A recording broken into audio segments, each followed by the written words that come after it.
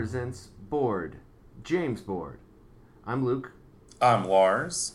And I'm Dad. A little bit different than what we were anticipating because of a hiccup on my end. But before we start up on that, how's everyone doing? Things are great around the Greensboro family household. I defended my doctorate on Friday, so I am officially Dr. Farabee. Awesome. Congratulations. So it was a pretty great feeling. So Dad was able to come watch it, and that was really good.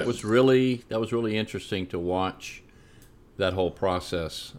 Mom and I really enjoyed that. So thanks for the invitation, Lars. Of course. Mm-hmm. Lucas, how you doing? I'm okay. Not too much has been going on, but I'm doing all right. Dad, how about you? Oh, good. Mom and I are doing great. Of course, Grandma is back in the hospital. I don't think she ever got over she had her gallbladder out, and then she had they left behind a gallstone, and then she got pancreatitis. And I don't think she got over the pancreatitis before they let her out. So she's back in the hospital now, which is where she should be, just so they can take care of her. So fingers crossed, everything will work out, and she'll be able to go home. Well, that's good. Good. Yep. Yeah, this one was this week's a little bit different. You know, when you think of James Bond, regardless of who you think of as James Bond, I think a lot of purists think Sean Connery, but the through line is the Broccoli. It's Cubby, Broccoli, and who was the other guy? Oh, Saltzman. And then it turned into Wilson down the end. But yeah, exactly. That's like the through line, like Eon Productions. You know, so even if it's not Sean Connery, you know, when it's Roger Moore, when it's George Lazenby, when it's Timothy Dalton, when it's there's a not so much a theme, but there's a continuity and consistency between them to where you know what James Bond does. You even though they're different actors that portrayed him, and some and they've gone through different periods in the 80s and 90s and some are it's still the same kind of theme. Right, there's a through line. Yes. Right? It's the same sort of thing. Consistent. This is not that. This is one of those that is outside of.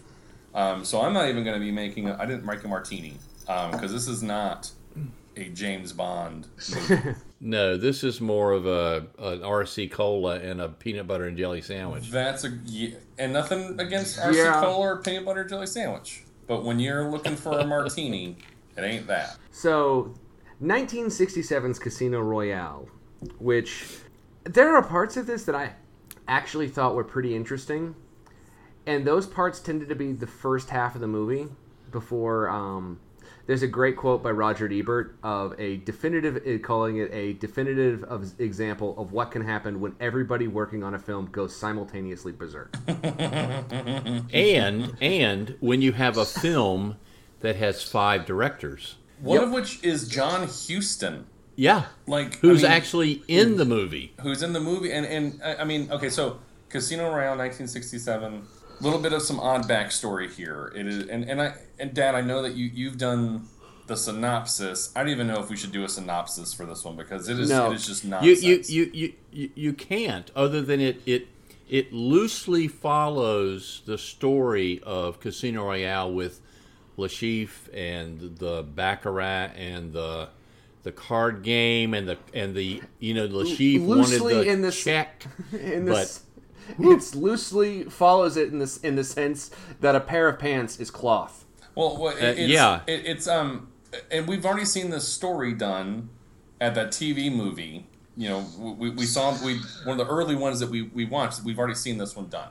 Yes. But so apparently, Casino Royale, I think, was the first James Bond novel. Yes. And the person that made this movie bought the rights to it, like outright, like bought it before Cubby and his team got it. And wanted to basically sell it to Eon, to Everything or Nothing Productions, and they wouldn't take it. So instead of making it a straight-up movie, they made it a parody. And that's hard to do if you're not Mel Brooks or the Abrams brothers, or the Zaz, right? The Zucker and there Abrams. Also wasn't if you're going to make a parody, there needs to be a common thread throughout the whole thing. This was This was 5 people making 5 different movies, and then one of the directors actually had to stitch all of this together at the end to try to make some sense out of this. And And really, it was... it's funny because Oh my God. it is, we're coming on the heels of Thunderball, and then like 2 months later we have You Only Live Twice, and those movies. Yeah. And so let's take all of the Sean Connery movies. That's all we have for now, right? Because we haven't gotten in. So Dr. No, From Russia with Love, Goldfinger, Thunderball, and then You Only Live Twice. Cool, just cool movies. He is a cool dude. Yeah. It's almost like they're dated, but not horribly dated. Like, there's some problematic things with treatment of women and all that kind of stuff, but it's not horribly dated. It's just they're cool movies. This is horribly dated. This is so flower power. This was 1967. Like Laugh-In everybody's kind of stuff. everybody's groovy. This was James Bond by way of a bad episode of Batman 66. Yeah. Yeah, it was just it was the Bond 2. It's bad. Almost. It's bad when you say. It's bad when you can look back and say the Batman television series was classy compared to what we just witnessed. Mm-hmm. Yeah. Hey, now, in this household, we respect Adam West. Oh no, absolutely. but still. they are what they are. But this was just there's a couple things that were interesting to me, and it's Burt Bacharach does the music and was up for the Oscar for the song and The Look of Love. The Look of Love is a really and great that song. was it just blew my mind that wait a minute, I didn't realize that was in this movie. It's a great and song. he wrote that song Yep. for that movie. It all made sense why Burt Bacharach is in Austin Powers now. Yep. This actually was a very bad Austin Powers movie. Mm-hmm. Yeah, well, it made me appreciate Austin Powers even more. That wow, it really was digging from all of these sources. It wasn't. Oh yeah. Like they really knew their source material, and that's why it's so much better of it's a spoof. Yeah. But that one has a through line that has a plot, that has a villain. There's stakes. There's characters. This is not that. The other, he throws some shade at Sean Connery early on, and this is the most interesting thing for me in this movie. So David Niven is Sir James Bond, and he is retired. He was the original spy, and he has since retired. They're calling him back, like all the heads of MI6 and the CIA, and even like the Russians, like they're all asking for help. They're asking to bring him back in. And he says, "You've given my number and my name to that sexaholic playboy," And what that said to me was, that explains why when different actors come in, they're called James Bond and they have 007. That's a name and a designation. That's not their real name. That's going to come up on at least 2 different movies that both infuriate me for the same reason. We'll get to them. We will get to them later on. But does that make sense though? But, like that? No, that's 100%. It really does, and this whole movie made a parody of. It was like James Bond. Everybody in the world knew who James Bond was, knew what 007 was, and it just. I don't know. It was completely different than any other handling of James Bond. Yeah, he was a merchandise almost. Yeah. Now, one of the things that was really frustrating is it couldn't tell what kind of parody it was. Right. It couldn't say it wasn't a loving parody of it, like the way a Mel Brooks movie is incredibly Frankenstein or a Blazing Saddles, where it worships the material. Speaking of the Frankenstein, material it's making fun of. Yeah. What the hell was with the Frankenstein? I want to know. We're not going to talk all about of a that. sudden why are Native American Indians parachuting out of airplanes with 007 parachutes? stenciled on their forehead? Well, that's the thing. When Mel Brooks made Young Frankenstein, he basically made a Universal monster movie. And when he made Blazing Saddles, he made a Western. It was funny. But he made a Western. That's the key to a good spoof. And when the Zaz brothers made Airplane, they made a disaster movie. It was really stupid, but that was what they were making. This was not a James Bond spy movie. And I also there's so much of Go ahead, so Louis. much of parody that is you can make there's the reverential parody where they love the material, which they clearly don't, and there's also the we're going to tear it down and deconstruct it, a deconstructed parody, and it ping pongs back and forth between those two poles the entire movie. Right. I think you're giving them too much credit. I just Probably? think this was a very poorly made movie. Yeah. I mean, it was interesting. Oh, it absolutely is. I was reading, when they first started making the James Bond movies, one of the people they wanted as James Bond was David Niven. In the original, they wanted him as James Bond. I don't know why it didn't happen. That was interesting, as well as I read a lot about Peter Sellers in this movie. What a Peter waste. Sellers wanted to play it straight. He kept changing the dialogue and got into these horrible arguments with the directors because he wanted to play it as a James Bond movie. And it just he would walk off the set and he would not, the whole card game with Orson Welles. He and Orson Welles hated each other, and much of that film, they were not in the same room. They would film Orson Welles' part, and they would film Peter Sellers' part, and merge them together. It was just insane. Yeah, Peter Sellers is actually the one guy. He would have made a good Bond based on his performance in this. He would have made a pretty good Bond. But He really what a would have. waste. You have Peter Sellers, Yes. one of the funniest human beings ever, and he's wasted in this movie. There's, God, Completely. And then, the whole Orson Welles bit where all of a sudden he's doing magic tricks? Yeah.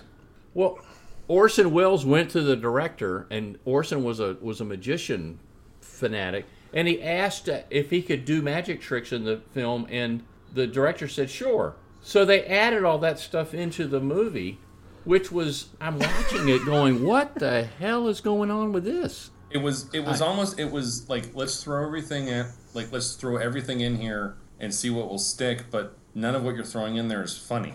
There was a couple things that I laughed at. There's a Peter O'Toole cameo, and he says, "Who are you? This or this?" Like, I thought you were Peter O'Toole. Yes. Well, he's the finest man in the world, and it's Peter O'Toole saying that about himself. And do you know how he got paid for that? A case of champagne. Peter O'Toole O'Toole said, I want to be in this movie. Give me a case of champagne, and I'll do a cameo." Perfect. Yeah, that's wonderful. That's awesome. Well, you just see all the people that were in it. George Raft was in it. dies. He was an old actor in gangster movies. He was the one in the casino. He was flipping the coin. Oh, he has a backwards gun and he shoots himself. Yeah, exactly. Yeah. Exactly. He's an ancient actor that got all these different people to show up in this movie for nothing. No. So they have the cute... Other than a case of champagne. Well, so apparently it was David Niven. David Niven is Sir James Bond. His plan is, we're going to go bust up Lashik. To do that, let's go have a bunch of James Bonds. Yeah, let's confuse Smersh, and we'll name all of our spies James Bond. So Peter Sellers is one of them, and the Q section with him is actually really great because if you look in the background, there's a scuba diver shooting a bow and arrow. Shooting a bow. Yeah. That was the one. Like, I actually laughed out loud at that. That was ridiculous. And then there's like a Santa's elf following him. But it's craziness. It was like on drugs. Because I was laughing at it too. I'm like, but this makes no sense. It doesn't make any sense. But like, as far as like that Q scene, that kind of thing in the background, that was pretty funny. The scuba diver shooting a bow and arrow. And the guy with the bowler that his head blew up. And he goes, we need to work on that. That was really good. But then they just didn't take it far enough where if your whole idea is we're going to go flood the scene with James Bonds, the gag should be, well, I'm James Bond. I thought you were taller. I thought you were a woman. I thought they should have, that should have been played up more. It's almost like the Scooby-Doo running into the different doors in the hallway. Well, they're all James Bonds. And the whole, I mean, I agree with both of you. The only saving grace this whole thing was Peter Sellers, and he was funny. Mm-hmm. He was good. He tried to play it straight. But the whole scene with Ursula Andress, where he was dressing up as different people, I'm like, where is that coming from? Toulouse-Lautrec? Right. I didn't get that. Woody Allen's in it, and no, he's Jimmy Bond. Problematic at best. At best. Watch the miniseries. Well, but you got to look back. Okay, you're looking at it through There's a 1967 right. lens. Okay, and Woody Allen was Woody Allen was hot then. He has the most perfect Woody Allen line. He's being led to the gallows for the firing squad. Well, I have a low threshold for death. Like that's one thing that's really interesting. But even that whole thing with him, it kind of sort of made sense that okay, he always had it in for his uncle. Was it his uncle? Yeah.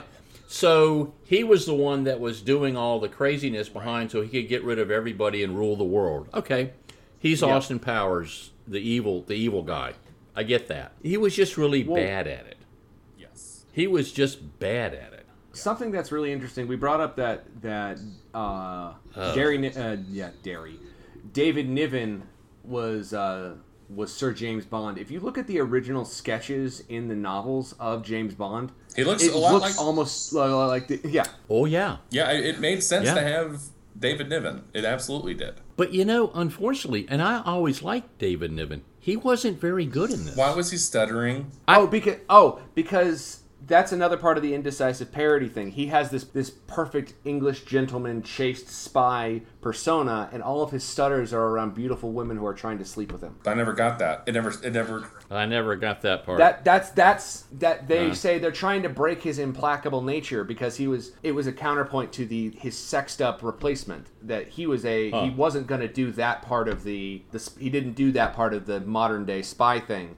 And so all of these women are fawning and falling over him and going to convents because they can't fall in love with him. Deborah Carr is in the movie. Oh my God. William Holden is the CIA guy. Yeah. These are all well-known actors that I hope they got a lot of money for this. Yeah. I hope everyone got paid and whoever built the sets, everyone who worked in this film got a paycheck. That's what I can say positively. Hey, there's craft services people that got paid. There were set designers. All these people need money, and that's fine. And I will say one thing that was actually really, honestly, too good for this movie was the Orson Welles' torture scene where he submits Peter Sellers to the Willy Wonka boat ride. What the hell was that torture scene doing in there? Because that was actually kind of creepy and should have been in a better movie. And the reason they did all that was that they only had certain footage of Peter Sellers because he just started leaving. He wouldn't even act with them anymore. Yep. So they only had certain shots of him. So they tried to figure out, well, how can we piece something together? You know the scene where he gets out of the casino and he gets into the Lotus race car, and he's going to drive to chase him, and then the next scene, immediately captured. He's he's shackled in the chair. They didn't have any kind of segue to do that because they hadn't filmed anything with him because he wasn't there, so they just did it. And I thought I'd fall asleep. Because I was watching what the heck happened? I know everyone's making fun of me for getting into the Lotus. Yes. What are you doing? What's going on? And I know. And zany, I'm fine with zany in movies. I really am. That wasn't. And that's why the end of Blazing Saddles, when the fight at the town, they finally burst into the throw out your hands, the French mistake, like all that stuff. It's great because it's earned it. Like it is escalated to the point where we have gotten too big for this insanity. movie. Now we're going to overflow into all these other things. That's fine because you've earned that zaniness because you've built up to it. You've built this. Right. It basically ends with a Blazing Saddles ending when there's this giant fight, but you've not earned that because we've not followed along with the characters enough to understand what the hell's going on anyway. I mean, you're looking at all of a sudden, where are the cowboys coming from? Well, And then they looked at all of the Native Americans parachuting out of airplanes, and you look at the parachutes they're using, and you're like, they were little teepees. I'm like, what are you doing? I saw that. I like audibly gasped, like, "Wow, okay, that's something." But I will say I got a chuckle out of the the American reinforcements are here, and it cuts to stock footage of that. Cavalry. That got a laugh. And then they actually burst into it. What was up with that weird that we're calling the police, and it cuts to the 1910s movie, like the paddy wagon. Do you know who was in that scene? They got Charlie Chaplin's, is it daughter, Geraldine Chaplin? There's a little cameo of her in that scene. Somehow they got her in there for that. That's the only reason they did that scene, was the Keystone Cops. I'm like, where's that coming from?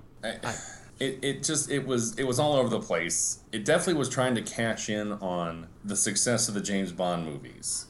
So this is I liken this to I mentioned I hold the spoof movies of the Zaz, like your Top Secrets, your Naked Guns, and the Mel Brookses, your Blazing Saddles, those are top shelf. That's how you do a spoof movie. There. Then there's the movies that are like the date movies and the superhero movies and the Meet the Spartans, where it's, hey, we're going to make a movie, but then we're just going to throw a bunch of stuff that doesn't make any sense, and it's just, hey, here's a reference. Hey, here's a thing that you probably saw in a trailer. Here's a story that's happening today. Like, I think Britney Spears is in Meet the Spartans, and James Bond's in Meet the Spartans, and it's like, well, why? And it's just, let's throw a bunch of references in it. And they become these weird time capsules. This is the equivalent of that. Yeah. It is, hey, James Bond's hot right now. Let's throw a bunch of stuff in, and we'll cash in. But it was just poorly done. Oh, yeah. Oh, those are poorly done. Yeah. Those are very poorly done. Oh, no. I know that. But still, this one is way up there. And it was actually a financial success. Oh, big time. Yeah. It made money. Now, I don't think there were a lot of repeat people going to see it. No. But it's a James Bond movie. People went to the theaters, and before they knew it, they raked in $14 million or whatever. But right. It's got to get better eventually. It's got to get better eventually. No, it doesn't. It doesn't. So I want to ask both of you a question. Did you actually watch every second of it, or did you fast forward? I watched it every goddamn second. Literally was playing a video game most of the time while I had it running. Well, I some of it I had to I can't do this. I watched every bit of it. Some of it. And again, you watched every second. Wow. There was an interesting thing, because again, I watched it and my mind wandered. Yeah. How could it not? But the part where 007 becomes M, that's kind of cool. I watched in the Eon franchise. Mm-hmm. I'd watch that. That's a neat story where he has to take over, and he's in charge now of sending the missions out. Right. But he wants to be out in the mission. Okay. Yeah. Because he's older now. Right. I'd watch that movie. That'd be interesting. That's a different kind of story. Mm-hmm. But yeah. I like this car. Miss Moneypenny is the daughter now, and she's going through and assessing all the future 00s. Is she the one that makes sure that all the 00s are sexually top notch? Because apparently that's what she does in one of the scenes. She makes sure that he's good. Well, Jesus fucking Christ! I don't see how this was made. I know how this was made. I don't see how it was made. If that makes perfect sense. I don't understand how it was ever pitched. Yeah. I mean, there must have just been, hey, we're going to make another James Bond movie. Look at how successful all these are. We're just going to make a comedy James Bond. And everybody said, here's some money. But again, they did it so poorly because like a movie like In Like Flynn. Oh my God! That's a send up. That's a send up of the James Bond movies, and that's a send up of spy movies. But it was done well. All the Matt Helms, they're campy, and it's Dean Martin, but at least there was a story and you followed it, and he's a spy, and because absolutely you have to and you can wink at the audience. But you have to be able to have a solid story that you can then wink from. But if all you're doing is winking, then you're just Jimmy Fallon. Hey now. Laughing. So it's just, knock it off. Yeah. Be a professional. Quit ruining your sketches. But this whole thing, while I was watching it, when they got to the end and they just started, like you said, they just started piling in to go bigger and bigger and bigger. They ended up they didn't know how to end this thing. No. So let's just kill everyone. So let's just kill everybody, and everybody goes to heaven except for Woody Allen. Except for Woody Allen goes to hell. Episode title. Okay. Which, that's okay, but it's like, really? Yeah. I take it back. This is the best movie ever. I said, take it back. This is the best movie ever. Everybody goes to heaven, and Woody Allen goes to hell. Perfect. Yeah, it was. Yeah. Again, it was an interesting artifact to slog through. There was some ideas, like I said, the idea of James Bond isn't 007. James Bond 007, that's the moniker, and that is what's passed on to right. Because there really isn't, when you look at the scope of all the all the people that have played him, the fact that James Bond gets married in one of them doesn't really track out through a lot of the others. It's referenced maybe once or twice, but it's inconsequential, and really the only things that are changing is the time period around him. So the fact that maybe this isn't just a completely different person now named James Bond. Well, and even the times that they reference him being married later on, that could just be another facet of the code name that they've added on to. Exactly. No, exactly. So I that was interesting to me. I'm like, okay, well maybe that's a good explanation to why there's different actors playing this character, and that was about it. And I think that they did that accidentally. Yep. The one interesting thing was I'm saying once again, you're giving them way too much credit. I think we've said all we can about this filth. I just couldn't believe all of the people that were in this movie that were wasted. I'm sure a lot of them were wasted being in this movie. Easily. Lots of them were wasted. I mean, Orson Welles, definitely. Oh. What was the Periscope? Right. Why? I'm like, why is he in front of a Periscope? And why was there a Frankenstein? I know you didn't want to bring it up, Lucas. I know you said you don't want to bring it up, but I want to bring it up. Why was there a Frankenstein? Do you know who it was? Do you know who that guy was? Who? The guy that played Chewbacca. Peter Mayhew? Yep, I read that. Of course. I just read it. Because why not? Cheers, Peter Mayhew. Gosh. But I'm like, why is a Frankenstein walking This is when down the hall? there's for folks that won't see this movie, and you shouldn't. Yeah. He's Please don't. They're all, some of the James Bonds are trying to escape.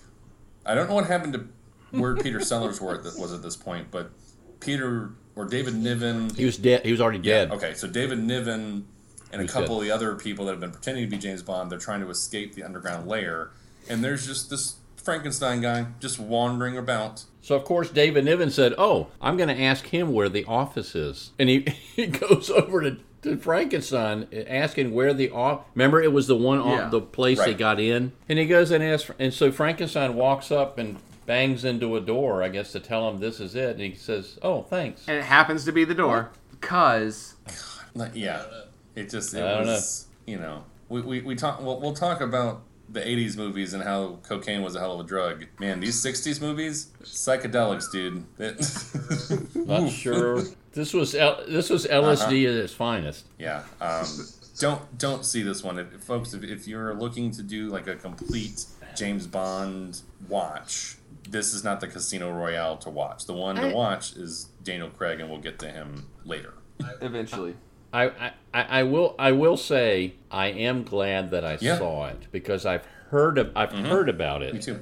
I had never actually seen it. I'm surprised that we as a family, when I was a kid, that we didn't Papa go see mentions this. it. He said he'll mention Jimmy Bond. Yeah. He'll say Jimmy Bond every once in a while, and it's like now I'm thinking Well, maybe he and Mom went to see it because I didn't see this. Good one. for them.